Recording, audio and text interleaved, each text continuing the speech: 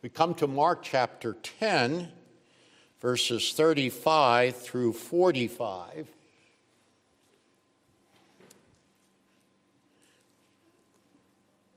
A very interesting section in Mark, and as I have been preparing and looking at this over the last week in this section, I am going to be preaching 3 sermons. This is the first one, just on this section. And the very important verse, one of the crucial verses in all of Mark's gospel, verse 45, I'm going to spend one message just on that verse in itself. So as you let us read this entire context and this section from Mark chapter 10, verses 35 through 45. And James and John, the sons of Zebedee, came up to him and said to him, "Teacher, we want you to do for us whatever we ask you." And he said to them, "What do you want me to do for you?" And they said to him, "Grant us to sit, one on the right hand and one on your left, in your glory." Jesus said to them, "You do not know what you are asking. Are you able to drink the cup that I drink, and to be baptized with the baptism with which I am baptized?" And they said to him, "We are able." And Jesus said to them, "The cup that I drink, you will drink, and with the baptism with which I am baptized, you will be baptized.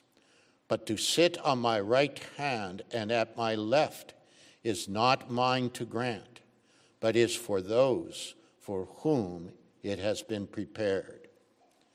And when the 10 heard it, they began to be indignant at James and John.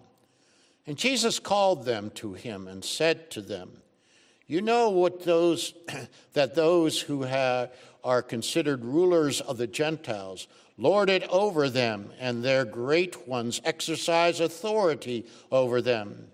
But it shall not be among you, for whoever would be great among you must be your servant, and whoever would be first among you must be slave of all. For even the Son of Man came not to be served, but to serve, and give his life as a ransom for many." Let us pray.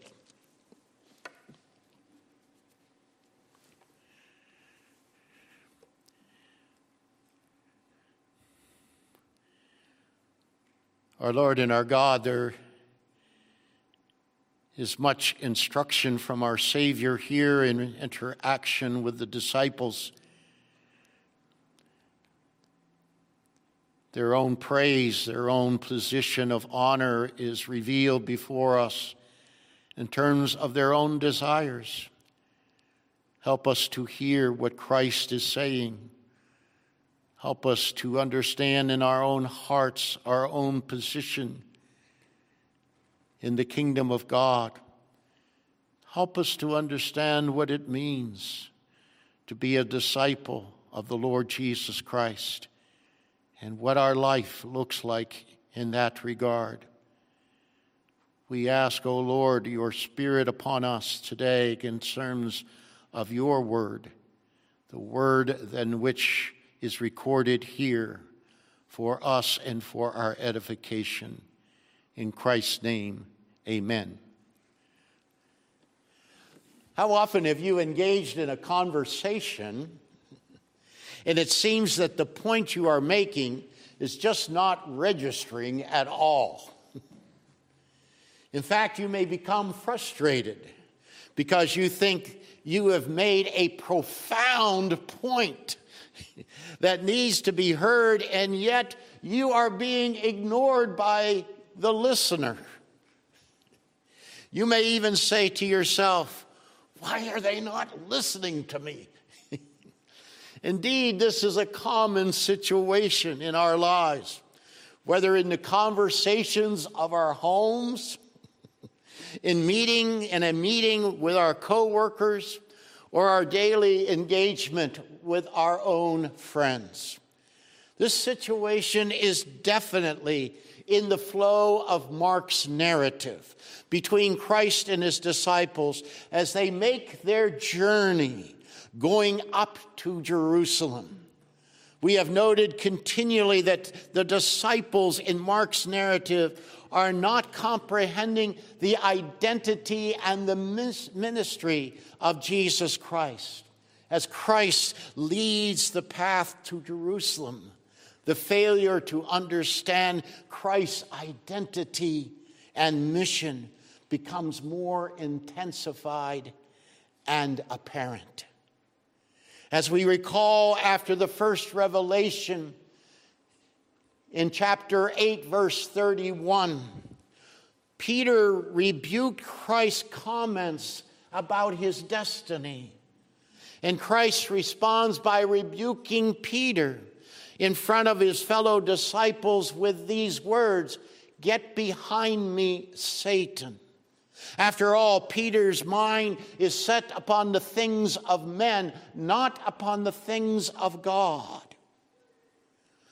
Let us not forget that it is in this context that Christ calls the crowd and the disciples together, and he places before them what it will mean for the life of the church to be a follower of Jesus Christ, a disciple of Christ in his kingdom. Once again, congregation, if anyone would come after me, let him deny himself, take up his cross, and follow me. Chapter 8, verse 34. Herein is the core of living the Christian life and what the cost of discipleship in Christ's kingdom looks like. Now let us return to the second prophetic revelation of Christ informing the disciples of his path towards his death and resurrection in chapter 9, verse 31. Mark notes that the disciples did not understand what Christ was talking about in that context. Think about it. Think about it. Christ's profound statement about his end, his destiny, is the most important event that will occur in the entire history of the universe. The universe. And it passes them by. How important is this?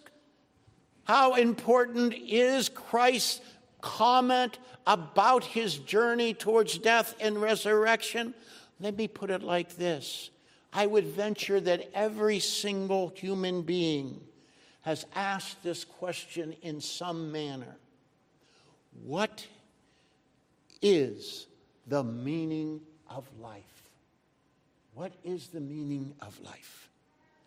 Frankly, the meaning of life must begin with coming to grips with the truth of the journey, Christ's journey to Jerusalem, that ends with the only possible resolution for humanity's alienation from her Creator. That is Christ's crucifixion for sin on the cross and his resurrection victory over sin and death. Well, as the disciples move on after Christ's prophetic second revelation about the future, it is as if he said nothing at that point. It's as if he said nothing there in 9:31. What discussion did the disciples have at that point? Do you remember? Look at 9:34 if you forget. They started a discussion about who's the greatest.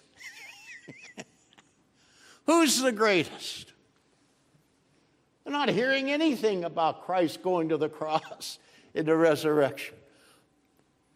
Who is the greatest? Who is the greatest disciple? Herein Christ maps out further the identity of a disciple of Christ and its cost. If anyone would be first, he must be last of all and a servant of all. Chapter 9, verse 35. Are they listening? He even takes a little child in his arms as a visible illustration of how the last must be a servant of all. Verses 36 and 37 of chapter 9. Now jump to our text this morning. Jump to our text this morning, which is right after Christ's most detailed description about his going up to Jerusalem to suffer, be persecuted, and to rise again. Verses 33 and 34 of our text. Has Christ's profound comment about the meaning of salvation caught the eyes of the disciples this time? Well, not quite. Not at all. What do you have before us? What do we have before us? We have the sons of Zebedee, James and John. Yes, John, even John, who writes that glorious gospel about our Savior. As they address Christ as teacher, their hearts are set upon themselves. James and John want Jesus to do whatever they ask. Verse 35. Of course, Jesus responds with the question. Once again, it is a sharp response. What do you want me to do for you? Verse 36. Could it be? Could it be? Could it be that James and John want to enter the path of persecution in the age to come unto eternal life? Chapter 10, verse 30. Is that on their mind? Could it be that they will ask to be last and the servant of all? Chapter 9, verse 35. Could that be? Could it be that they will ask Jesus to be received into the kingdom of God like an infant child? Chapter 10, 15. Could it be that they would ask that at this point? Nope. Not at all. Their minds seem to be stuck upon the Mount of Christ's transfiguration. Remember, along with Peter, they, James and John, were handpicked by Christ to see the transfiguration. They sense a special honored position in comparison to the other disciples. And since Moses and Elijah had disappeared before them on the mount, they now want the honor to be seated on Christ's right hand and Christ's left hand when he is glorified as king of his kingdom. Well, we could say that at least James and John are putting some things together, considering their experience on the Mount of Transfiguration. Christ will be glorified. And also by hearing Christ's phrase, the Son of Man, from Daniel 7:14, this points to the eventual glorification of the Lord Jesus Christ. They have at least at this point figured out Jesus is going to be glorified. They don't seem to understand how, when this is going to take place, or where it is going to take place. Perhaps it will occur when they go to Jerusalem. Are their minds thinking that Christ's glory will be set up here on earth? Are their minds set upon the things of men instead of Christ's eternal kingdom? Well, congregation, you do not want to miss the logical sequence of Christ's response to their request. You may be thinking that Christ's comments in verse 40 should come right now. That to sit at his right hand and his left hand is not his to grant. That would be the direct and immediate response Christ could give right at this particular moment. But Jesus does not do that at this point. Rather, Christ directs them to his immediate destiny. It is this redemptive destiny that Christ must secure in order to be glorified. What Christ is about to place before James and John could be viewed as essentially a fourth prophetic revelation about the road going up to Jerusalem. This time he does so by using the metaphors of a cup and baptism, verse 38 of your text. Furthermore, Christ puts before them his response in a form of a question that is really personalized. Don't miss the personal aspect of this question that he's asking. Are you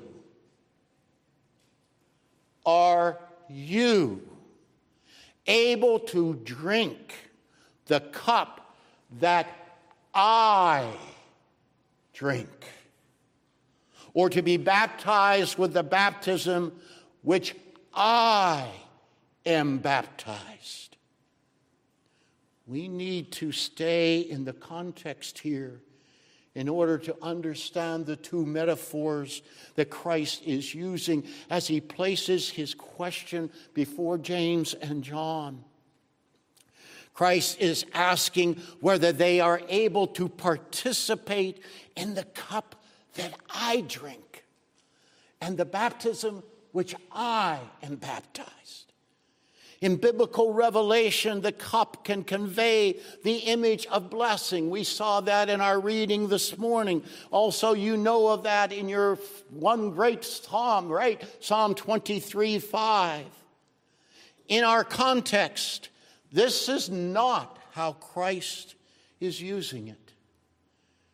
Furthermore, in Old Testament revelation, its most common use is the judgment of God upon the wicked. We read a section of that from Jeremiah this morning. Again, in our context, James and John cannot execute the divine judgment upon the wicked. In both cases, only Christ can bestow the new covenant divine blessing upon his people through his death and resurrection, as well as take upon himself that once and for all event of God's judgment upon our wickedness. Since these meanings of the cup, of the term cup, cannot apply to the disciples, then how should we view Christ's reference to the cup here? As I have been saying, remain in the context, the flow of Mark's narrative. Look back at chapter 10, verse 33. Remember Christ's words to the disciples? See. Are they looking? Are they perceiving what Christ is about to say? We are going up to Jerusalem. You recall, do you not, from last week's message, that Christ is now including the disciples with him on his path of going up, rising up, ascent to Jerusalem, a going up that points to Christ's path to resurrection, in which the disciples will share with the Son of Man. And that path is clearly stated by Christ to be with persecutions, followed by the age to come unto eternal life. Verse 30 of chapter 10. So in Christ's question to James and John, in chapter 10, verse 38, the we in 1033 becomes you. Becomes you in 1038. Directly addressing James and John. But Christ also knows that this question is indirectly addressing all his disciples. Hence, simply, the cup that I drink, what is it? What is it? In this case, in terms of the life of the disciples, the cup that I drink is the cup of persecution, suffering to resurrection. And furthermore, are you, James and John, able to be baptized with the baptism which I am baptized? In this context, Christ is not pointing back to his baptism by John the Baptist. Rather, he's pointing forward to his baptism in his death and resurrection, which will be the sign and seal of the new covenant of grace upon his children in his church. Now, how does James and John answer Christ's question? Look there at verse 39. They say, we are able. We're able to drink of your cup, of your baptism, enter into your baptism. There is no doubt that since they have not comprehending the events that are actually going to occur in Jerusalem, that they are overconfident and truly ignorant about the exact course of their journey, which is about to unfold. Nevertheless, Christ delivers a confident prophetic voice about their union with him. Do not miss how powerful Christ's words are in terms of bringing James and John into his journey to the cross, in his resurrection and beyond. It is as if Jesus is taking them into his arms and assuring them that they will enter into the pattern of persecution and suffering to exalted glory.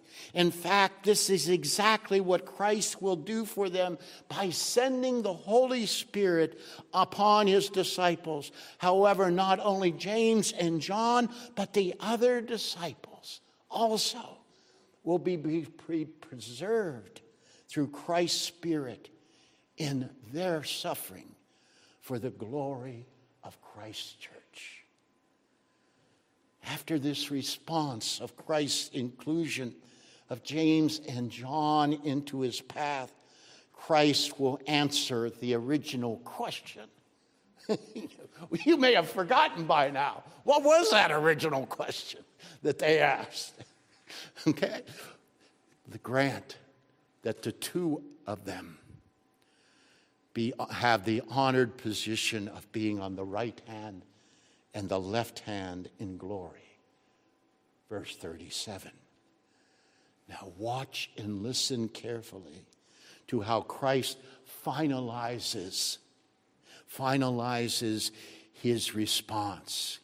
He brings them into living his cup and baptism, the pathway of persecution unto death, followed by resurrection.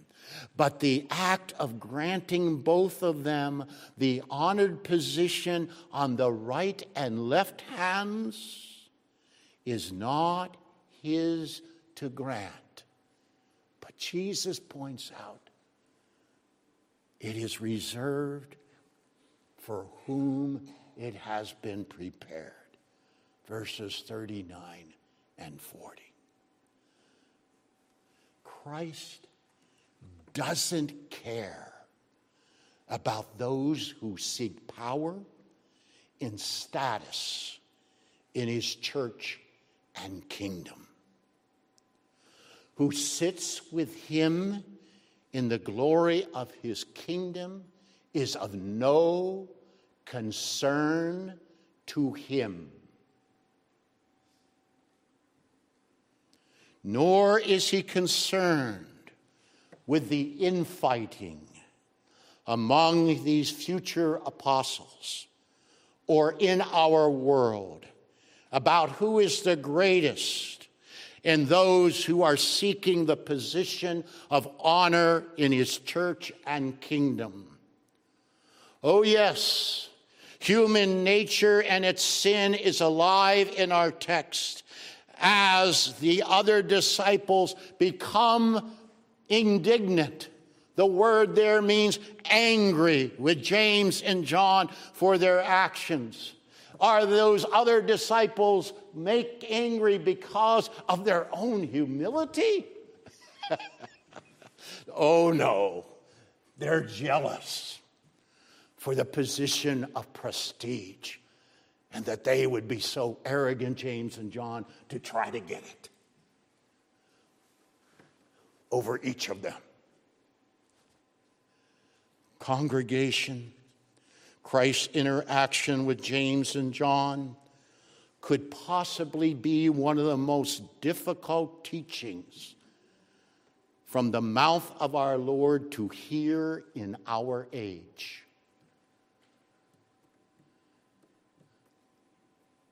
Did your mind just slip out? Or did you hear what I just said?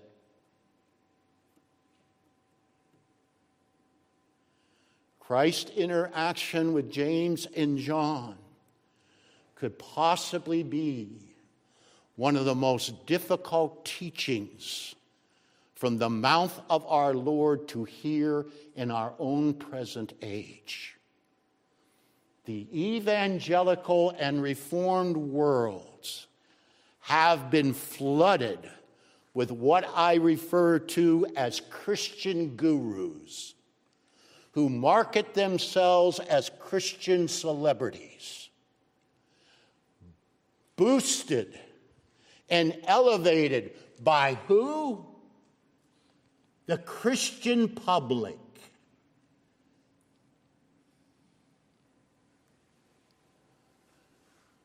The Christian community. These people love to market and promote themselves along with their followers as the authorities on everything Christian. They crave for attention. Paul Woolley, the first-generation historian at Westminster Theological Seminary in Philadelphia and a member of the Orthodox Presbyterian Church, commented about the evangelicals in the 1930s into the 1950s. His comment is classic, needs to be heard again and again. These evangelicals love to read about themselves in the newspaper.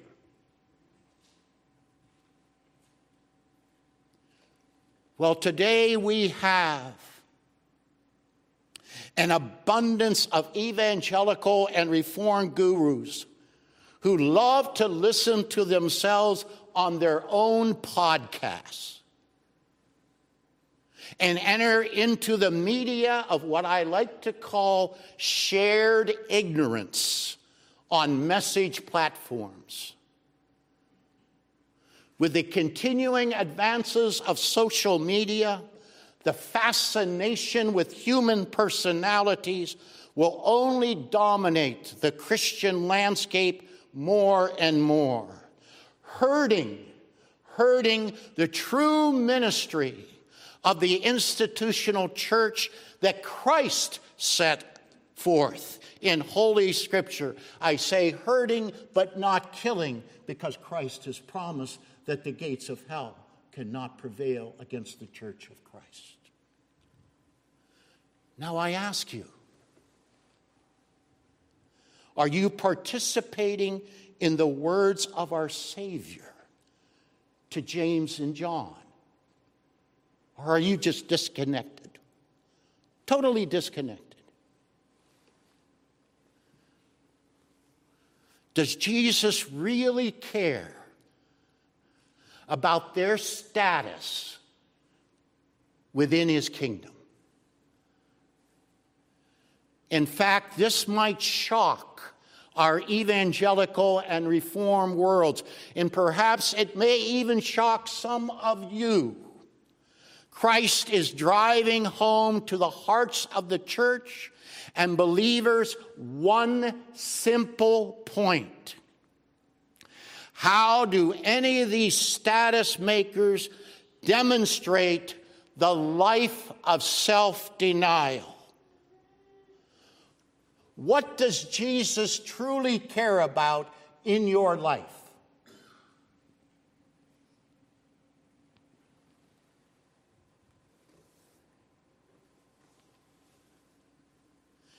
Hint. It has been his obsession from chapter 8, verse 27, all the way through our text this morning, 10:45. Mark gives attention over 2 chapters to this obsessive subject of Christ. What is it? I repeat again, for the sake of your soul,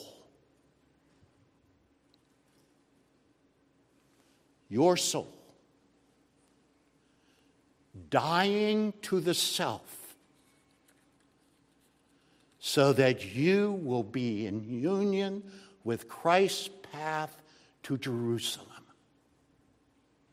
living the life of persecution, suffering. What does Jesus say? Taking up your cross, only to be rewarded by resurrected, exalted glory in Christ. In Christ. Christ came. Christ's call in this section. Remember the rich young ruler? It's right there. Christ's call to come, follow, and receive him is to surrender and abandon yourself to the absolute dependency upon the Holy Spirit as the Spirit places your heart. The Spirit places your heart, your life, in the arms of Christ, who has gone ahead of you. Christ has taken the path that he prescribes for every believer. There's no excuse. There is no excuse. You have heard Christ map out the path. You cannot claim here this morning, congregation, that you're ignorant. That you're ignorant. Not at all. Pray and ask for the Spirit's dominance over your daily journey, so that being a disciple of Christ is your honored position in Christ's glorification. Christ has been telling us that this path radically changes the dynamics of homes. Is it? What's your home look like?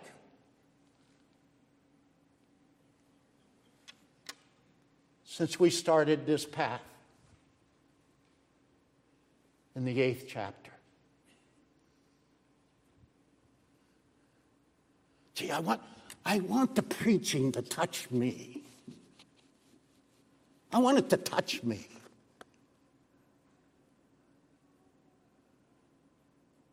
What's your home look like?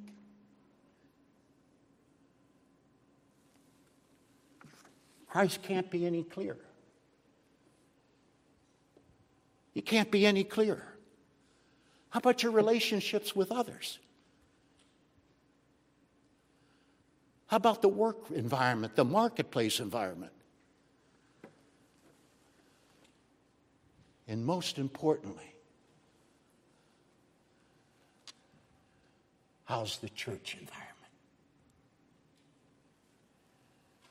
How's the church environment? How is the life of self-denial that Christ prescribes alive in your life? Let's pray.